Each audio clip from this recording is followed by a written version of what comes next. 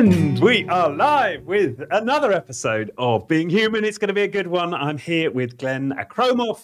He is a team building consultant and the author of The Human-Centered Team, Relate, Connect, and Give Your Employees a Reason to Live. Who would not want that? Absolutely. Before we came Thanks on. for having me. Huge warm welcome to the show. Thank you. I appreciate it.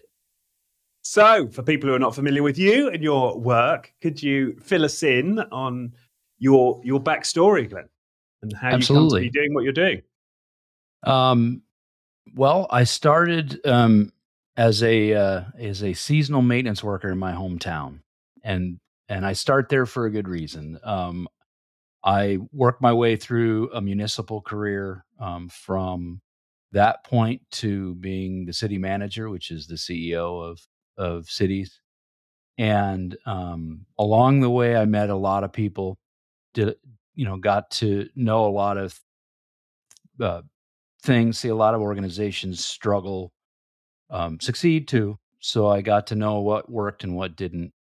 My real why, though, is and the reason that the subtitle is what it is that I had a couple of people who I worked with very closely in the field, and they were really good friends of mine, and best work friends, I would say. And the workplace that we were in was toxic, and it really ate both of them alive. One of them, I don't know where he is. The other one ended up taking his own life. And so that motivated me to say, okay, what can I do? I don't want to watch Friends. I don't want this to happen to me. What can I do? So I started using my skills and gaining skills, and I learned, I'm pretty good at building teams, and did that as part of my normal career, and then realized I like building teams. I like doing it quickly and getting the problems moving on, and then hand it to somebody who can keep it sustainable, because I like that energy of turning the ship around. And so that's when I became a consultant about 8 years ago. Started my own company just about 4 years ago, and been doing it ever since. And it makes me happy. More than anything, it's super rewarding to go into a place where people are down and struggling and leave knowing they won't do that anymore. When you see someone like this, and then you see them smiling in their eyes, it's an amazing thing to be a part of. So that's kind of the backstory, how I got here and why I do what I do. Right. Well, that's pretty extraordinary. There can't be many people who go from being, maintenance worker to running the whole city, right? That's an extraordinary arc in itself.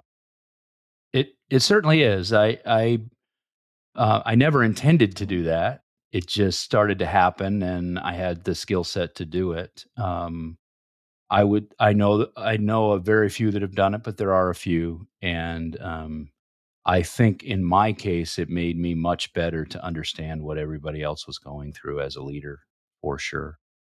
Yeah. It reminds me, there was this, something went viral recently. A LinkedIn profile went viral of a guy who started, don't know if it exists in the US, but there's a very popular coffee chain in the UK called Pret a Manger. And he started as a coffee server and he became CEO. Yeah. You should see all the steps on his LinkedIn profile. Yeah. Yeah. And I bet that, to me, that's why he can be a world-class CEO in my mind, is that he knows what everyone in the company is working through and all their challenges, so he can speak to them, and he understands everything isn't roses every day. Right. Right. And tell me about this. So, I mean, that's a tragic opening, this situation with your colleague who took his own life. What were the main factors from a work perspective that you think contributed to him getting to that stage? Well, he was a very happy-go-lucky type person, for the most part, through the time that I knew him. And for him, all he wanted to do was be part of something special and be part of a team. And regularly in this toxic work environment happens in many. If you're not with the in crowd, then you're not part of the team. And he did whatever he could to do that, and could never felt like he was part of it, that he was part of what was happening. And, that was a entire cultural failure of the organization. It wasn't just the leaders. A lot of times nowadays we talk about, well, people leave bad managers, which is true to some extent, but many can't, or feel they can't and don't. And then there were some bad managers there. People didn't, the higher ups didn't do anything about it. There was a lot of bullying, you know, um, a lot of negativity, and it was part of the culture to trash your teammates, which was not. Mm. And for him, who was a gentle soul, it didn't sit well with him, and he just didn't feel good, and he never felt like he could move on from it. He had a family to support and those sort of things, so he just didn't see options. And then he started self-medicating, and was that was the path to what happened. And the same thing happened with the other one, but a little different story, in that he was driven by excellence. He was one of the best maintenance workers.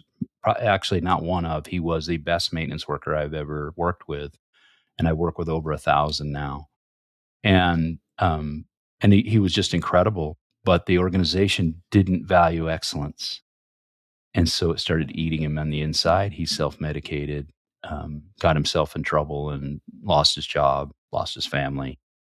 And so I watch that happen so much in workplaces. So when I go into them, there it is. It's the same situations. Um, and sometimes it's not just the toxic manager, like I started to say. Sometimes it's the team is toxic.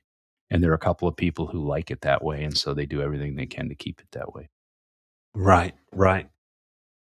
And and I know there are, I suppose you lay out in the book the many angles that we can come at in order to create a human centered team and a healthy culture. Where should we start with that conversation of how we build these cultures? Well, I think it always starts with culture. And I read something a couple days ago on LinkedIn that said no one person can change the culture. I 100% disagree with that, because I believe that every time a new human being joins a culture, the culture is changed simply by their presence. Right. And so being conscious of that, I think, is, and making people understand their impact, especially leaders. Your impact on the team is absolute. And so that's a big responsibility. I always like to start, when you're doing in culture, it starts with purpose to me. And I talk later about the keys to a winning team. And the first one is aligning purpose. And I always think the culture starts there, because as a human being, I believe, well, we all have a purpose for being here. Some of Yeah. us know it, some of us haven't figured it out. And I think about less than 15% actually write it down. So, Yeah. they're not, it's not ingrained in them. But every organization also has a purpose. And almost every organization I know, part of that purpose is to serve other human beings in some way. Mm. So when those two don't align, that's where challenges come. And I found in municipal government, but I found it in private too, where people don't feel like they can leave because of their personal circumstances. So they stick in a spot that doesn't serve their purpose, and they're miserable, and they don't really know why. They haven't really done that work. No one's talked to them about that. And so they have that negativity.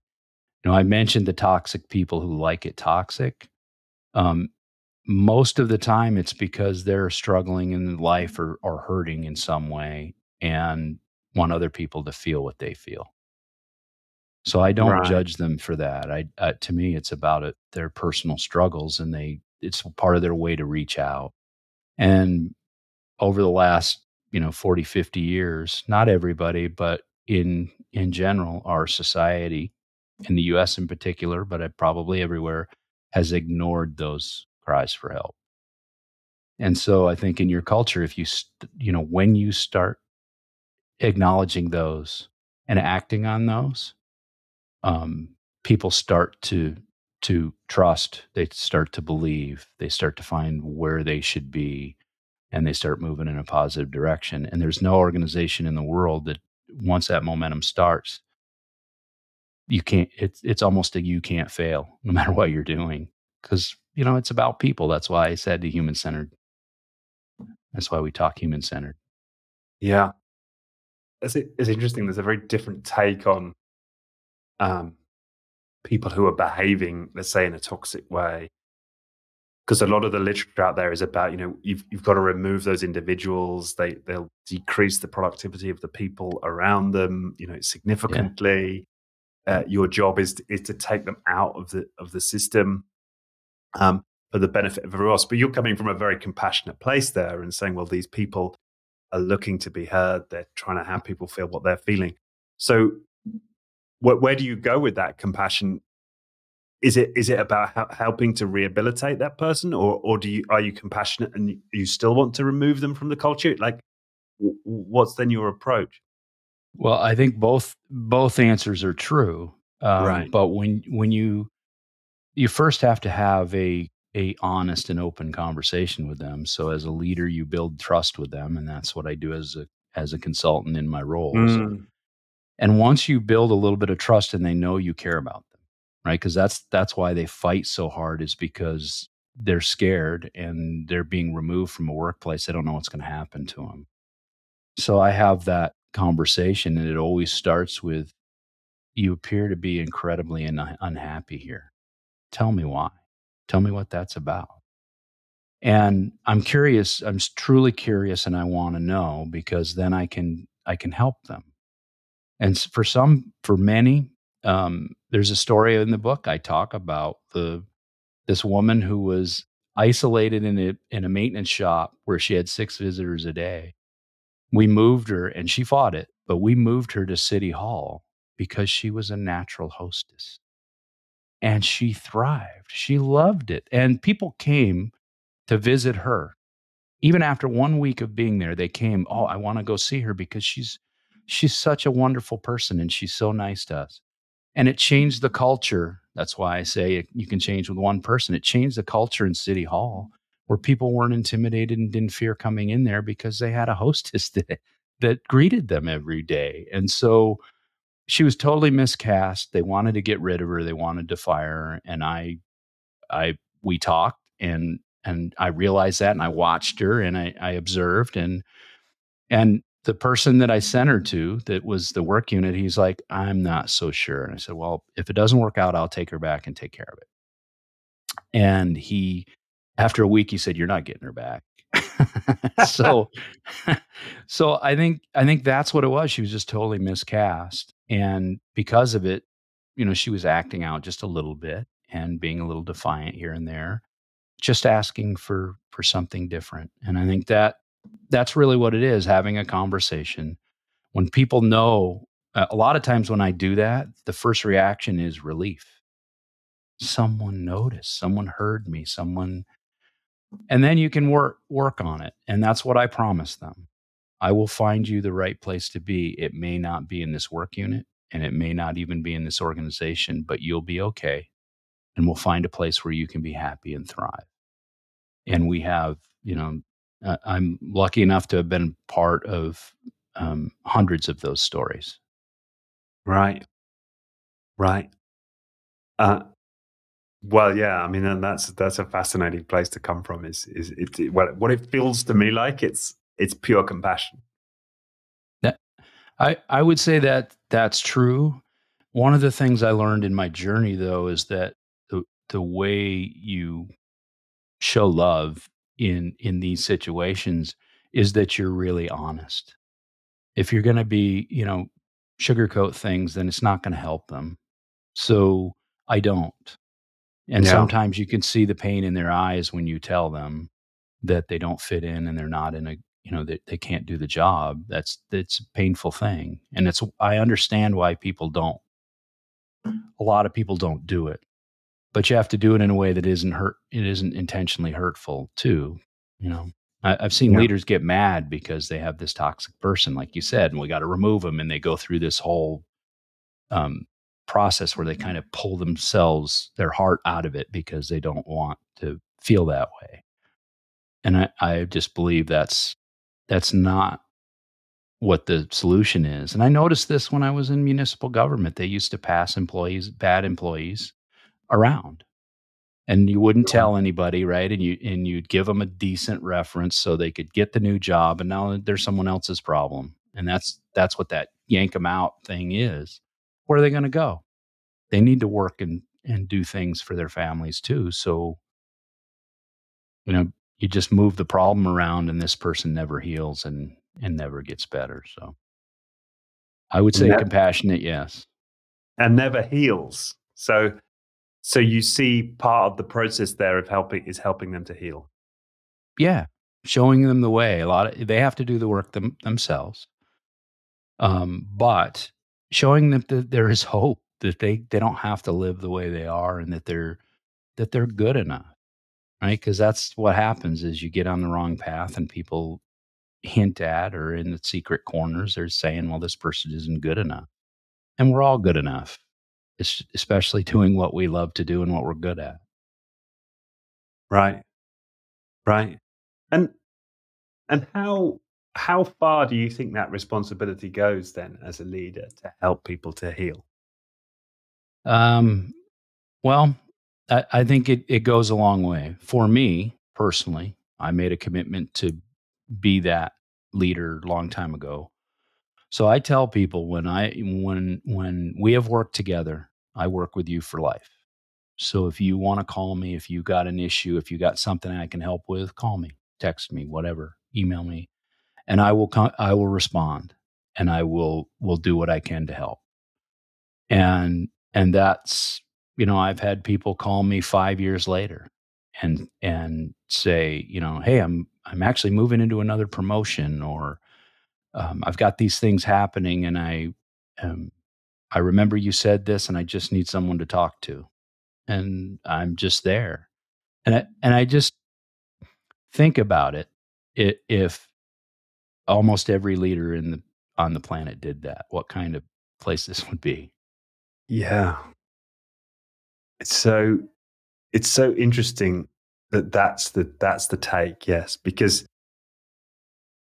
so often in the culture it's your responsibility is to everybody else and to remove, well, I'm repeating myself, but to remove that Mhm. bad apple. It's not to extend compassion and love for a lifetime to that individual to have them heal. I mean, Right. that's a really powerful. Yeah. I believe that as a leader, you're not always going to like your people, right? They're going to irritate Yeah. you. You're going to irritate them, the whole thing. But in order to be a great leader, you have to love them. Mm, And it always sounds corny, but it's true. And that's, I will tell you personally, that's what challenges me. I go in and do a lot of interim work. So I go into workplaces temporarily, and I take this leadership style, the way that I'm talking about, I do that. So when I leave, it's a mourning process for me personally, because right. I fall in love with the team, and I want them to be successful, and all of them. And so when I walk out, it's gut wrenching for me. It's heartbreaking. But um but then I know that I've had an impact. When I feel that, I know I've had an impact. And that's always been my goal, personal goal. That's been our goal as a company, is to impact. It really is, it's kind of sounds like a tagline, and maybe it is, but our goal, our mission has always been to change the world by changing the workplace. Yeah. And if people are listening to that thinking that sounds like it's too much of a burden, right? Mhm. I'm here to do a role. I cannot be responsible for each and every person's life. I'm worried I would give too much of myself, and I might put my own sort of health at risk if I take that kind of a stance. What's your response to people who may be I thinking that? Well, I think that's fair. That's a fair concern. I have done that at times where I have, put my health and everything aside, but I learned and I teach that nothing you can't give what you don't have. And so you have to be healthy and you have to have a healthy life. And when you're struggling, you need to have your own support system. And it's okay to struggle no matter what level you are, because whether it's okay or not, you're going to. So so acknowledge that that's part of life and part of your journey, and get help when you can. It it is a fine line, but I don't take personal responsibility for everyone. It sounds like I do, but I don't. I take responsibility to fulfill my role as their leader when I'm leading, to make sure that they have they're inspired and they have hope to be able to move forward. And that is not, I mean, when you look at some of the most famous people in our history, um, they weren't. I'm thinking of Winston Churchill. Actually, comes to mind. Not a perfect man at all, Mm, but inspired and gave hope, and and and felt some responsibility certainly to everyone in the country, but made sure that he worked hard to do the right things and move forward, and was put in the right place at the right time. And I think that's for all of us. But I would say, if you want to be a leader and you truly know in your heart that you're going to need to take on some of these things to be a great leader. And your people will, the rewards are high. I want to be really clear about that. It's not all negative. You're having these tough conversations and everything, but when you see someone go from surviving to thriving, and you had a part in it, it it energizes you. It gives you, the desire to do it again. And those things, not everybody gets to feel that.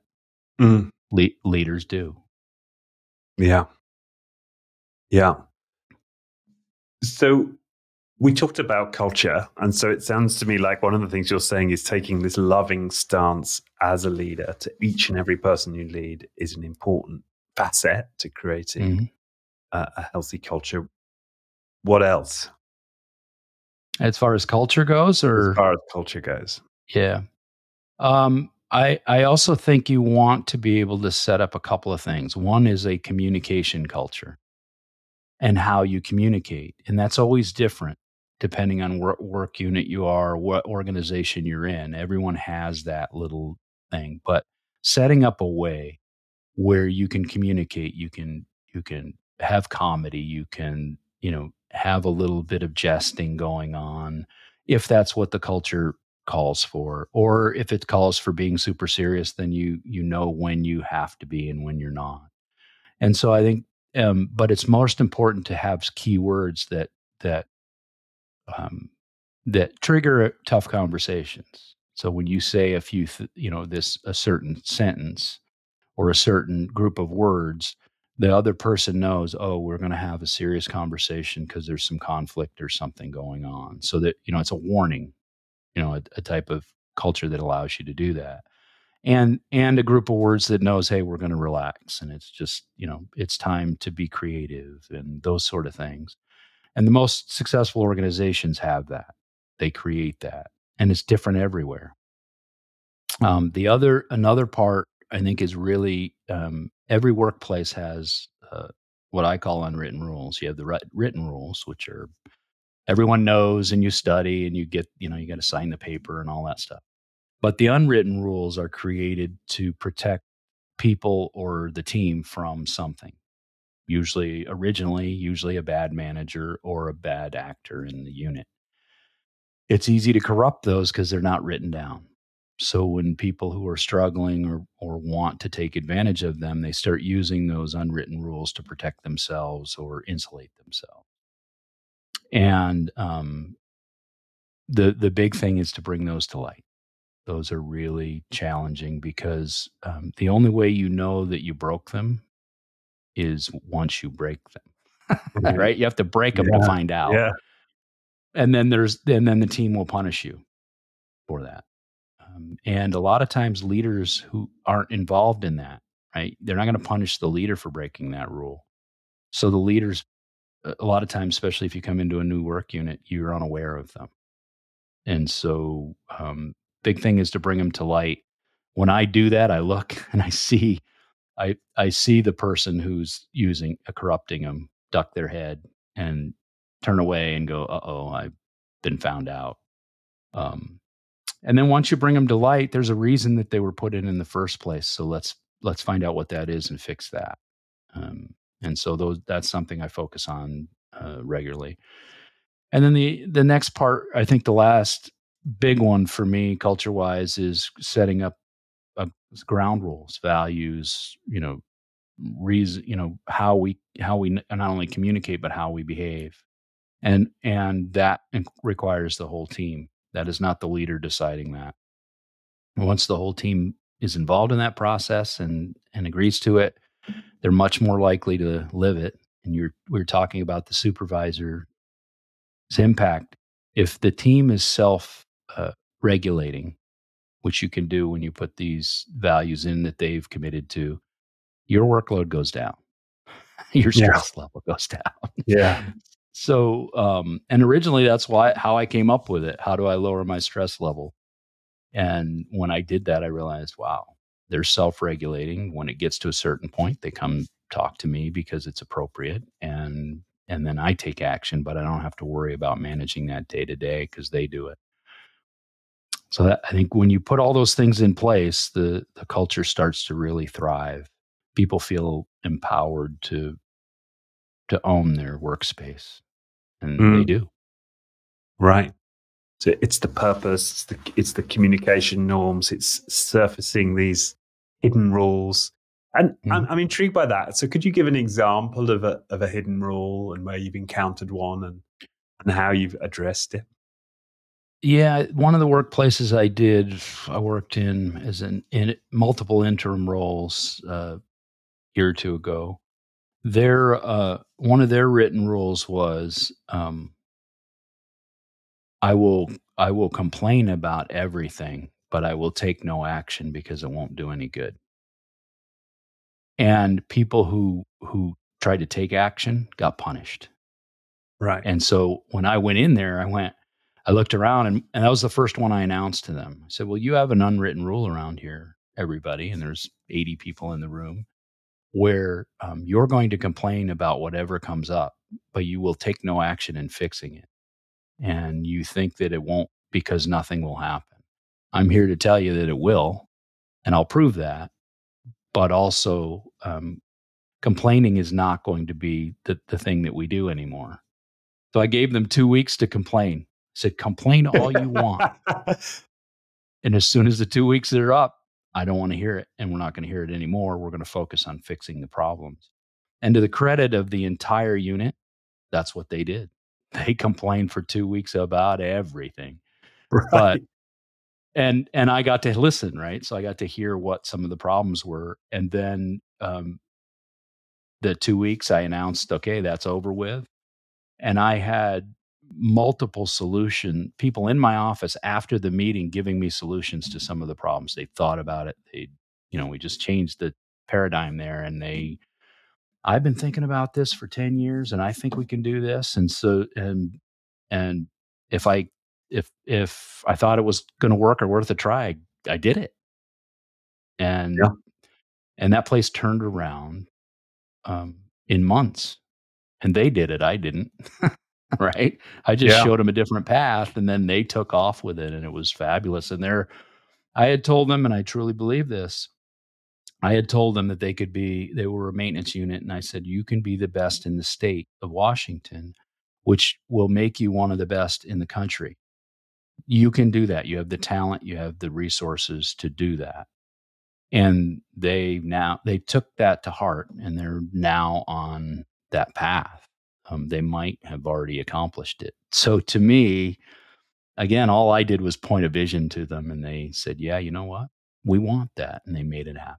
So, and it Yeah. all started with expressing an unwritten rule. Right. And then you sort of pivoted into vision, which is Yep. your second key, right, in the book. Yeah. Yeah. And then Absolutely. and you mentioned critical mass in relation to vision. Talk about that. Yeah. I think that's the well, I think the big thing for me is that that's part of your job as a leader is to set a vision. So Mm. I set that vision, um, and we put it. I put a slogan to it, and I used the slogan regularly. But I realized long time ago that if the vision stays mine, it doesn't happen. And so the example we just used, I gave them a way to move in that direction, and they took it on and said, "You know what? That's my vision. I want to be the best and at what I'm doing." And they took it on as teams, they took it on as one unit, and then they took it on as individuals. Now, not everybody did at first, but so many of them, like you're talking critical mass, so many of them did and declared that that's what I want, that the rest were dragged along, and actually not dragged along. They acknowledged, okay, it can be hard work, but I actually want to be part of the winning team too. Um, and again, I didn't try to control that. I just put it out there and then let them take it where they may, and made sure it stayed within the boundaries of good taste and solid culture and was sustainable. And and I think that that's really what it is. If a lot of times as leaders, we want ownership of that vision, and we really can't. We only get it for a few minutes when we come up with it, and then we got to let it go. And what is that process of letting go? Because I mean, this is because in my work as a coach and consultant, we come across the same thing where the leader may have the big vision, and a common frustration is, my team aren't bought into this, or my team aren't getting behind this. Yeah, what is the process for having them take ownership? Well, I think it is letting them know what's in it for them. I think that's the first thing, right? Is, well, what's in it for me? Well, I spelled that out for this work unit. Um, you act like a champion, you'll be treated like one. Doesn't matter what your job is. People will treat you well. They started to see that happen in a place where it wasn't happening before. When it's just like professional athletes, right? When you are at the top of your game, you get paid more. And I put that out there for them. You want to make more money in this profession and you love this profession, then be great at it. You'll make more money. You get so we've sold prestige and honor, and we've still sold more money, which means how they help their families and everything, which is why they're there in the first place. That's why most of us, put in the hours we do, is so that we can take care of our family and do the things we enjoy doing outside of work. Um, but I also think there's a way you have to bring it together. So in this unit, I created a slogan, and it came from them because they had told me this many times. They had complained the fact that they always get dumped work gets dumped on them because they can get it done. And so I took that and I changed it to, we are maintenance and we can fix anything. And when they took and so I said that at the end of every meeting, I said that. And so I started saying, at the end, I would say, and then they started saying it. Right. We are maintenance. And that was my handoff. That was my handoff of the vision to them. And then afterwards, after that, I didn't say it. Either they did or one of the other leaders in the team did. So I made sure went away from me. I let go of it. I physically in front of them let go of the vision and gave it to Right. them. And you And and they you took it. ritualized it, right? You turned this into a Yes, ritual. rituals, absolutely. Um, and it became that way. Many of the work units used it every day the same way. Um, and it just took off, and we wrote it down. I had it everywhere, right? Um, but if But it that's the hadn't point. It's not you writing it down, right? Because a ton of people will put statements and they'll have it on posters and they'll have it true, written down true, everywhere, and nobody ever takes it up, right? There's right. something else you're doing than just having it printed out. Yeah, well, and I think we printed it out afterwards, and I Mm, hand wrote it, right? I didn't polish it up or anything like that, and it was in my office. It was hanging in a I did it on one of those big sticky note pads, and I put right. it on the wall, and I just let it sit there. And, because I wanted to I wanted to live it too. I had to live it as well. And so when something needed to be fixed that it was my job to fix, I thought the same thing, and I went and made sure it happened. Um, to me, it was just an amazing thing. And I've used that same technique, never the same words, right? Because every team is different Yeah. and has a different focus. But I've used that process many times, and it does work. And and you can't just do it right away, right? You can't walk into a new team and go, "All right, we're going to do this." You have to earn their respect and trust, and earn the permission to be their leader. Mm, And I think that's something that's missed by many leaders. Your position means nothing if they don't say, "You know what? I acknowledge that you're my leader." And they need to do that in whatever way that is appropriate for them. And once they do that, you now can make those changes, um, and move that's forward. And I think that's fascinating, something to isn't it? remember. Yeah. Because quite often we'll see these culture change programs, and they're kind of they're rolled out on a schedule, right? We're Yeah. going to Yeah. consult. We're gonna figure out the best sort of set of phrases for our values and our vision, and then we're going to communicate it. And but in many of those scenarios where people explain the process, they don't have a step for, have I yet got permission to lead here, right? Right. And it's in my mind, it's always the first step.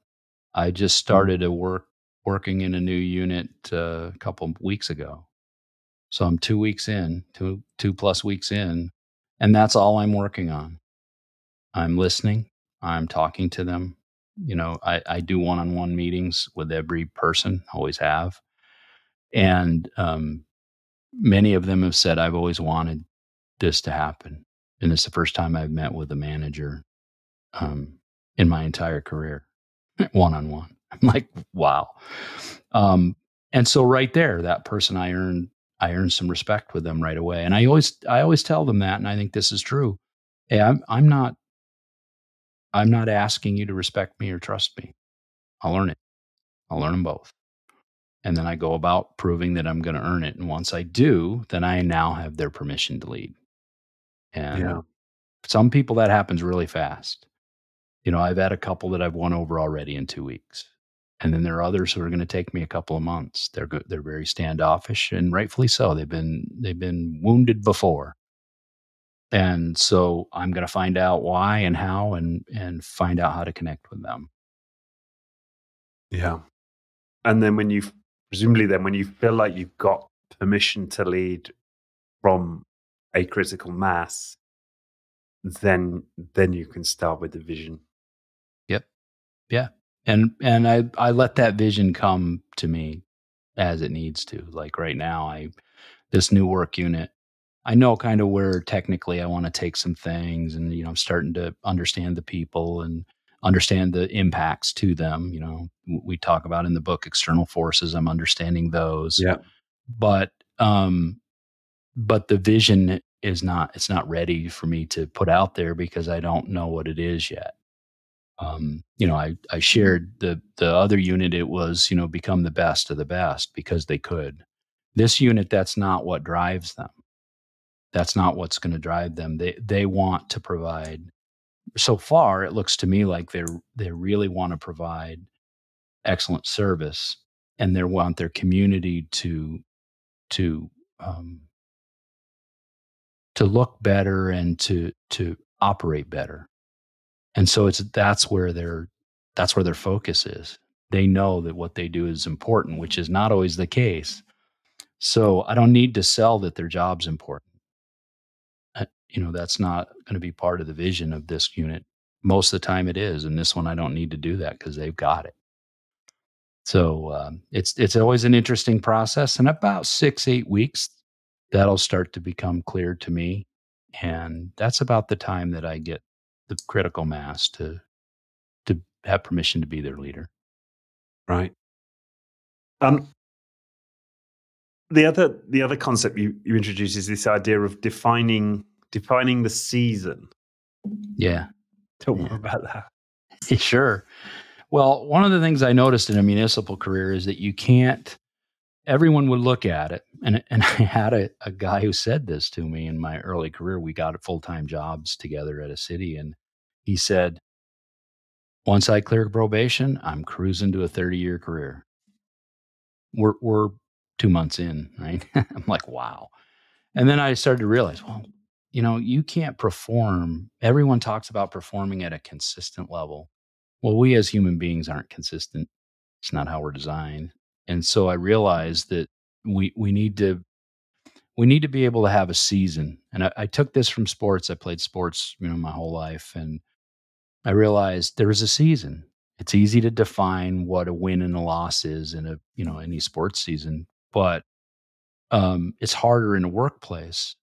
But you still need to train. You still need to rest. You still need to have an off season.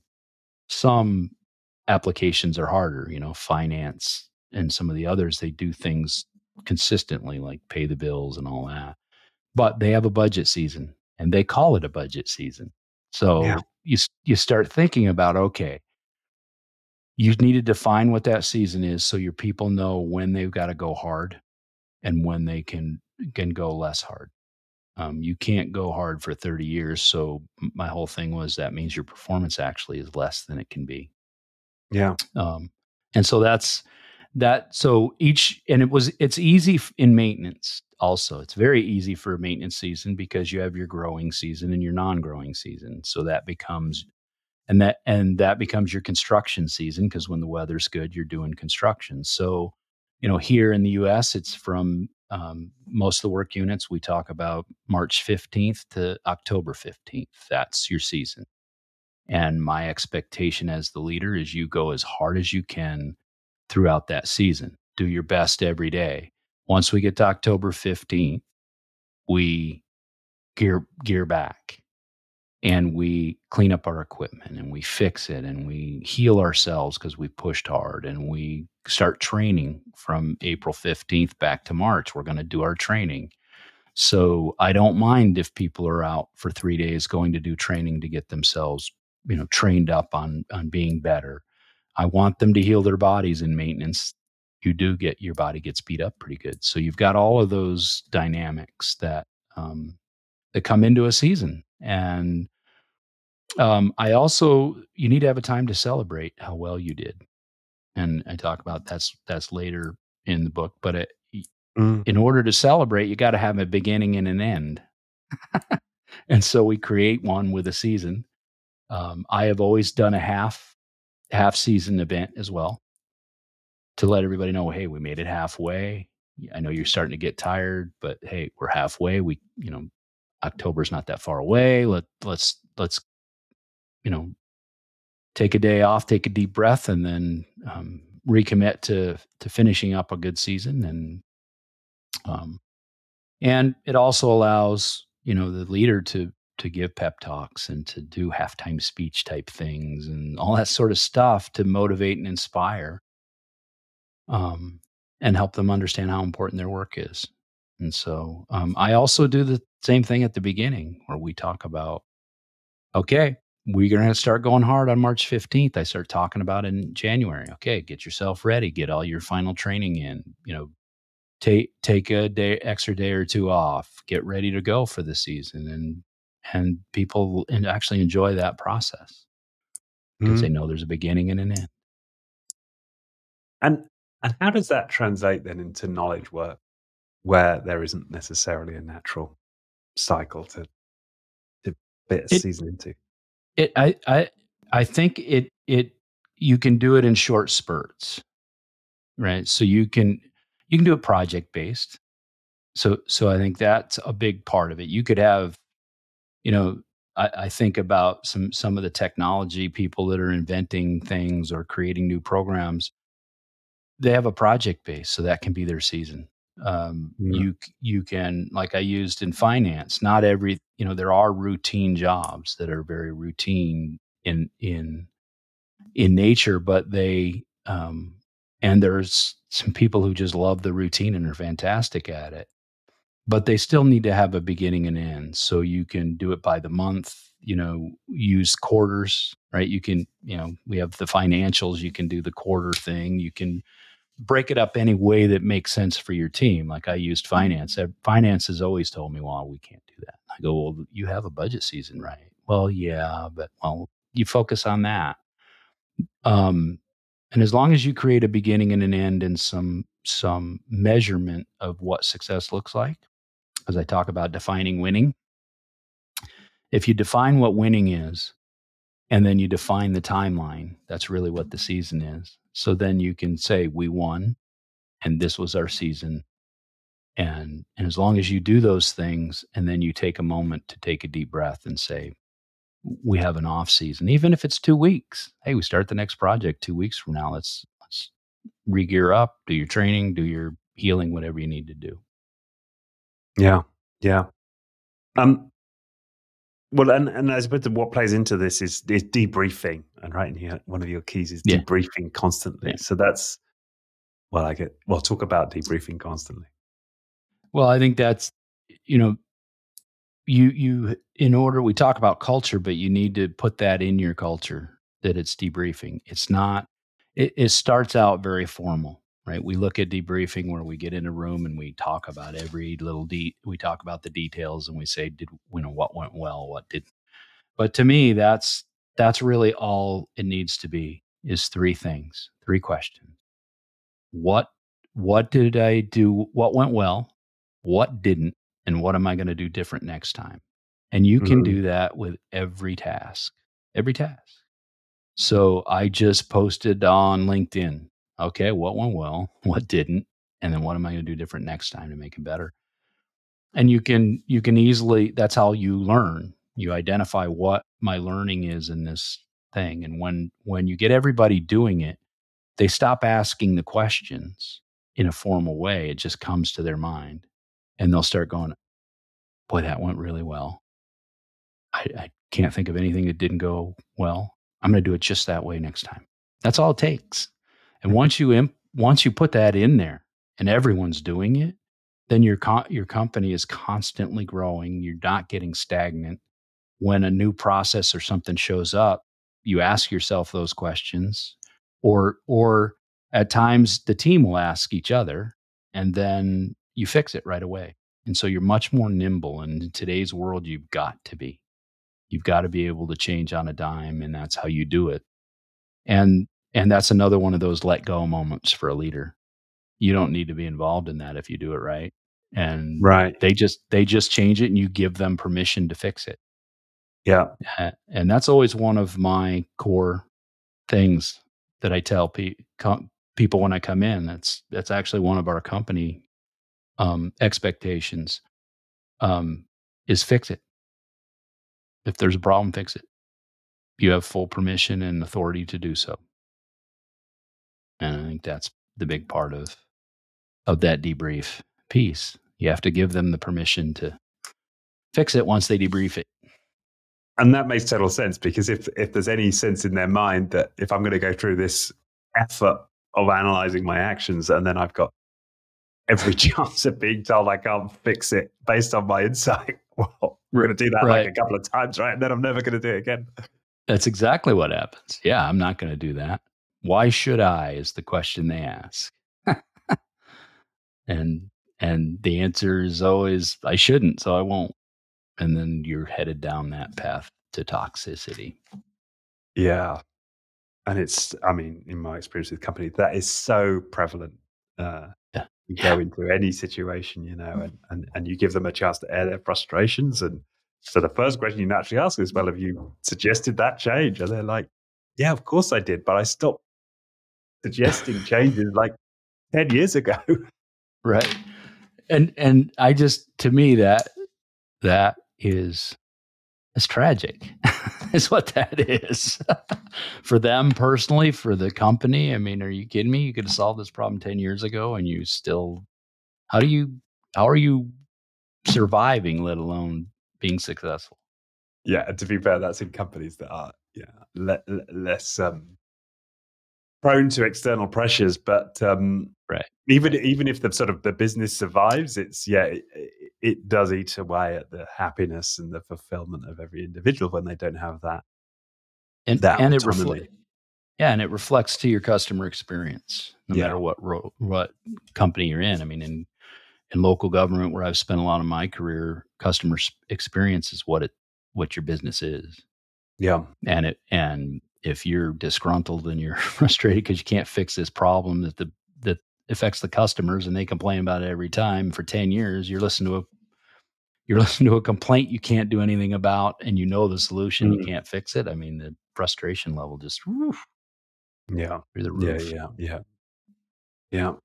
Um, well, I suppose local government is synonymous with poor customer services. So I had to It say it, but well, I think you're right. It doesn't have to be, but I think you're right, because because when in that situation we just talked about, now you're going to focus on you. I'm just going to get through the day. I'm going to focus yeah, on me, and so the customer feels that and says they don't care about me, and even if they do in their heart, they can't do anything about it, so they just give up. And so when you light that fire back up, the customers know it, and that's what mm, I talked about earlier, the champion thing. When you behave like that and you behave like a champion and you're providing world-class service, they will reciprocate at the highest levels. yeah, yeah. Um, you talk about flow performance as your seventh key. Yeah, Mhm. what do you mean by flow performance? Well, we started to talk a little bit about human beings aren't consistent. They aren't created to be, right? We Mm, go in cycles. And I studied through, first my son, because his stepmother said, he can do anything for 6 weeks. So I went, okay, so let me watch him. And I started to realize there was a pattern. So then I looked at myself, and then I looked at my team, and I realized we all have separate patterns, but it's usually on a 6-week type cycle.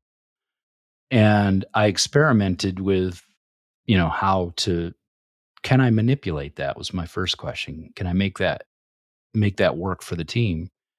And so first thing I did was try to get everybody on the same cycle. And I was successful. The problem was is that we all went way up and way down, and so I'm like, wow, that didn't work. So then I realized, you if we try to be consistent, we're here. If we let everybody move up and down in their own cycle, but we're trying to make, the team kind of cover each other, then you end up being at a much higher performance level as a unit. And so that's really the performance flow, is knowing where everybody is in that flow, knowing where you are personally. And because the way it works is you kind of ramp up and for 2 weeks, and then you have what I call a performance plateau, where you're up there. And anybody can think about it as, you'll be doing stuff and you're producing a ton of work, whatever you're doing, and you're doing it, it's going well, everything's just working perfectly. And then all of a sudden, a week later, you can't type, you can't do whatever you're working on. You're like, why is this? It's because you're in the down cycle, because as a human being, you need to rest and take a break. And when you don't, then it gets worse, right? You're pushing that cycle and it gets worse and worse and worse. And because you have the downturn, and when you get into that trough of low performance, the farther you try to push yourself on the plateau, the farther down you'll go. So you can consciously do that. And I have done that. I kind of manage my stuff by that, if when I can. I'm scheduling these podcasts that way. When I'm in I feel like I'm at a plateau in my performance right now. I'm going to end in about the end of the week. And so, I know that I wanna be on these things when I'm at the top of my game, right? Right. So that's what I've done is I try to schedule them when I know I'm in that plateau somewhere. So I may do 3 or 4 or 5 in a row in a 2-week period, and then I won't do one for 3 weeks because I'm working into that plateau. And I also know I can extend it, but the trough's gonna be deeper. So if I'm getting ready to go on a vacation and I'm going somewhere where I know I'm just gonna relax and disengage from everything, then I'll push it. I'll push it out because I know I'll be fine. I'm okay if I'm sitting on a beach somewhere, and I'm not at the top of my game. Right. So it's a self-awareness tool, but it's also a team type tool. And I encourage everybody to look at it. Watch yourself, document it. Say, hey, when these things are going well, these aren't, and kind of just document it, and you'll see that you have a cycle. Then you need to be okay with it. Right? Yeah, That's the because you can next thing. imagine. Well, my immediate instinct that is how could I game it right? Like how could I just Right. stay high all the time? Right. And you want to, but you can't. And so, and I was, you know, I tried every way to cheat the system because I thought Mm, I can find the cheat code. I can do this. But I realized I really can't, and I really don't want to, right? What's right. wrong with having a weekend where you just relax Yeah. and just do fun things that you want to do? That's what you're working so hard for. So, um, and I found you can manage a team that way. And I do. When we were talking earlier about this team unit, I'm starting to figure out who's where on the scale, and where they are in their performance flow, so I can start helping them, manipulate it and understand that, the supervisor in particular, hey, you may not want that person doing this task during that week because they're about to fall off a little bit and not be able to perform at the high level. But I think self acceptance there is the biggest thing. Okay, all of a sudden I can't type, and that's where it shows up. That's why I say that it's one of my show up. I can pound out typing and I'm doing great. And then all of a sudden, I type and I look at the words and there's none of them spelled right. I'm like, Yeah. okay, here we are. This is a signal to me that I'm not, I'm headed down to where I need to rest and break. Yeah. It's surrender, right? That's the word that comes to Yeah. me. It's that willingness, and it's something I'm learning to be comfortable with is just surrender. Yeah. Surrender to tiredness, surrender I, to exhaustion, and just yeah, like I allow my ego to accept that the body's tired. right. I like that. I definitely like that surrender. That's a great way to put it. Yeah. Um, and interesting as well as you talk about that's fully accepted in the sports Yeah. realm, where we manage performance to a greater degree than perhaps anywhere else. Right. So, why not import some of that thing? And If that's, high yeah. performance is what we're after. Right, and I think we all are, because I believe we all wanna be on a winning team, we all wanna be Mm, successful, whatever that means to us individually, and so finding the ways to be able to do that, to the best of our ability, whatever that means. I mean, we all have, it goes back to your individual purpose. I believe that's like your fingerprint. It's different for everybody in some way, form, or fashion, and you know, how you manage your cycle and how you get to feel like your success, because we're all, that's another thing. I think try to think abundantly, and we all have the ability to be successful, and no one really is in our way of doing that except for mostly ourselves.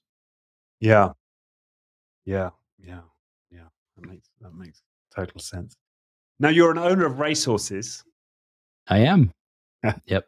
I don't know if that's plural actually right now, but uh, tell me what you've learned in the domain of racehorse ownership. Well well, I think the first thing was the word you used earlier is surrender. um the horse is not a machine. They have their own personalities, which, as you get to learn, is a way positive thing. They, most of the time, unless they're a jerk, which we've owned at least one of them that was not a nice horse, but didn't have a great personality. But you also learn that they're going to run when they run, and that when they're ready, you run them, and when they're not, you don't. That you do have a responsibility to take care of them, um, and that they will give back an amazing amount. I mean, when my mom passed away, I went down to the barn, and it wasn't even one of our horses. It was someone else's that I connected with, and I'm just petting him and feeding him carrots, and he and he put his head on my shoulder, and he just knew that I was struggling, and so Mm, I went down to see him for every day for weeks, and it helped me get through it. And horses are that way; they're just very intuitive to humans' energies, and they really want to please you, and they love thoroughbreds love to run. That's what they love to do. right. And so they're thriving when that's happening. And people ask me, well, do they really know they won? Oh yeah. Yeah, they they won. There's a famous horse called Zenyatta years ago. She won all of her races until her last one and lost. And she was headed towards the winner's circle. She thought it was a really close race. She lost by like an inch, and she was headed to the winner's circle. She's like, "No, I belong there. That's where I go." And and um and it was her last race. But I think to me, they know that you can see them. They know when they win. They know when they've been successful, just like we do. And so, but to me, it was the big thing is surrender.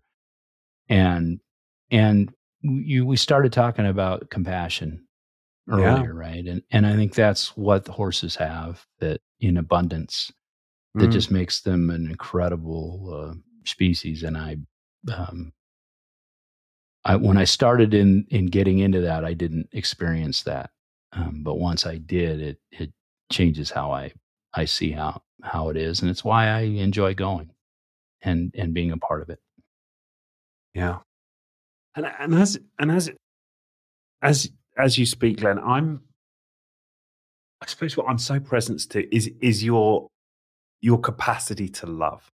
And I just feel the strength of your heart and I'm curious, like, have you always had this deep capacity to be a loving presence, to love? Is this something you've had to develop? I had to expose it. I would say as a youth and in my younger years, I had it, um, but you know, some of the world tells you to hide that, and Right, my dad was a police officer, so there was a long time in our family we hid our emotions, and we went through a family experience that taught us all to open up, and we kind of had a rebirth as a family. Um, I had never. My dad told this story before he passed away, and that he called it the two hugs, and it was the first time as adults that um, he and I had hugged, and I was 40. And I asked him for a hug, and then that's how why he called it two hugs. I hugged him, he hugged me, and it changed the way our family operated. And so we still to this day don't separate as a family unless we hug each other. right, And um, and so going back to it, I knew I had it. I never understood really what it was and how to use it until we went through that experience, and then I realized I'm going to express that to the world, and if people reject it, they reject it. I don't care. And I was taught that by my mom. My mom was that don't worry about what people think, just be you. So I had to learn to use it and learn to right, express it. And many people are not comfortable with it at first, right? And I wasn't at times, right? Because, I'm brought up to be a tough guy. And you can still be this way and be a tough guy. So right. Yeah, and I learned that. So yeah. I mean, and that's it doesn't in any way diminish the sense of your authority or your gravitas or any of these things. It enhances it. Right. Right. That's what I'm also very present to. Yeah. And that It, and that's what I had to learn. That's the part I had to learn is that it does enhance everything I'm doing. Um, mm, and in some ways, it sets me apart, sadly, because I think everyone has this capacity, but yeah. or most everyone. So, and so if I can have someone, to see that and start doing it in their own life, just one person, then I've done my job. I've done my work. And as you started to express it and show it, as you say, you, and perhaps you yourself felt discomfort, or you noticed in others there was a discomfort around it. Was there anything you told yourself, or did you take any particular approach just to allow yourself to kind of expand this lovingness around Um, well, I had to. I felt like I had to, again, like we talked about, when you go into a work unit or you're with people, there has to be some understanding of who you are before you start expressing that you? in Right, in the so there's different levels. So I learned that there opportunities will show up for you to express that caring and that love for people. right. And so you look for the opportunities, and they start slow, they start, on the surface a little bit, and then you just start to show them. Um, and when people open up to me, th- you know, about their struggles or whatever, and they do, then I get to show that back to them. And what I realized, as I was going through the process and doing the work that I do, I realized for some people, um, just like my story, I'm one of the only ones that they're getting that from in their entire life at that time. And, you know, like we said earlier, I don't see that as my whole responsibility to take care of them or be, that role for them, but to show them that it's out there and that you can find it, is pretty powerful. And Mm, um, I've every workplace I find a couple that, they're isolated in their world, and certainly coming out of what we had, a few years ago, that was really prevalent. And some people hadn't talked to people in an emotional, expressive way in 2 years. And yeah, so when they started doing that to me, and I could show them that, hey, there are people out there who will listen, are compassionate, and will care about you. You know, it allows them to open up to receive that, not only from me, but from anybody in the world. And then there you go. They're off and living the life they want to live. yeah, yeah. No, that makes sense. And as you spoke earlier about giving people hope, but like a bit of hope, and that was part of your responsibility. And I can see now that demonstrating this love gives them hope that they can find that loving connection elsewhere, right? Yeah. Th- And for some people, it's to realize that they're worthy of love. Right. Sad as that sounds, but Yeah. some people are going through a lot of things that they can find proof that they feel like they're not. And so when someone shows it, that where you don't expect it in the workplace, then and in a leader, it changes their understanding of themselves a little bit. Yeah. Yeah. Yeah. That's right. It causes a transformation inside them. Mhm. Yeah. Yep. It's a two-way. Yeah. Sort of exchange. Yeah. And I said it before, but I want to be clear. I get so much out of this process. Mm. They every religion, every talks about when you give, you get. And Yeah. that is, I get much more than, at least I feel like I get much more than I give. And it empowers me to give more. Um, Yeah. and gives me the energy to do it, right? It's because it's, there's some days the energy does wane. Right. Yeah. And yeah, it's interesting. Even as I laugh at you saying that, right? It's my own nervousness around like accepting that. Yeah, of course we wane. Yeah, Right. Yeah. our power isn't like 100% all the time. No. It's No. it's who I we mean, are. even in the video games, right? You got to build your power, do a big activity, and then you got to Yeah, go back and build your power again, or do it as you move. yeah. Lose a few lives, you got to build your lives back up. Yeah, That's right. Same thing. Same thing in everyday life. As Stephen Covey said, you've got to sharpen the saw. yeah, yeah. And again, relates to love. Can we love ourselves? Love Yeah. ourselves through the triumph and the rest and the healing, and yeah, Yeah. stay in tune with what we need moment to moment. And that may be the most difficult thing, is to love ourselves as much as we try to love others. Right. Yeah. And yeah. And I'm get that, but I'm presuming when you had that hug with your dad, that fostered your ability to love yourself as well as others. Oh, absolutely.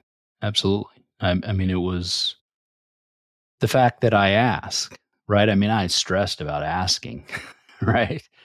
And of course, you think about it. My dad was always there. Um, I tell stories in the book. The book's dedicated to him and my mom because they were always there for us. But we just hadn't done that. And when I allowed myself to express that, you're right. It changed how I saw things and saw myself. I think the thing about that makes it different for each of us as individual is we know all our own thoughts, right? You don't know anybody else's except how they express them, but you know all the secrets. So you're like, well, nobody knows how bad I am. Well, yeah, they have the same sort of thoughts, but they also don't know how good you are Yeah. when you look at it that way. So, you get to choose whether you choose abundance or scarcity. And you know, I always try to go to abundance, and I've been lucky enough to be given a lot of abundance in my life and an abundant capacity to do this work. Yeah. Yeah. Well, maybe that's the note to end it on. I mean, um, Yeah, yeah.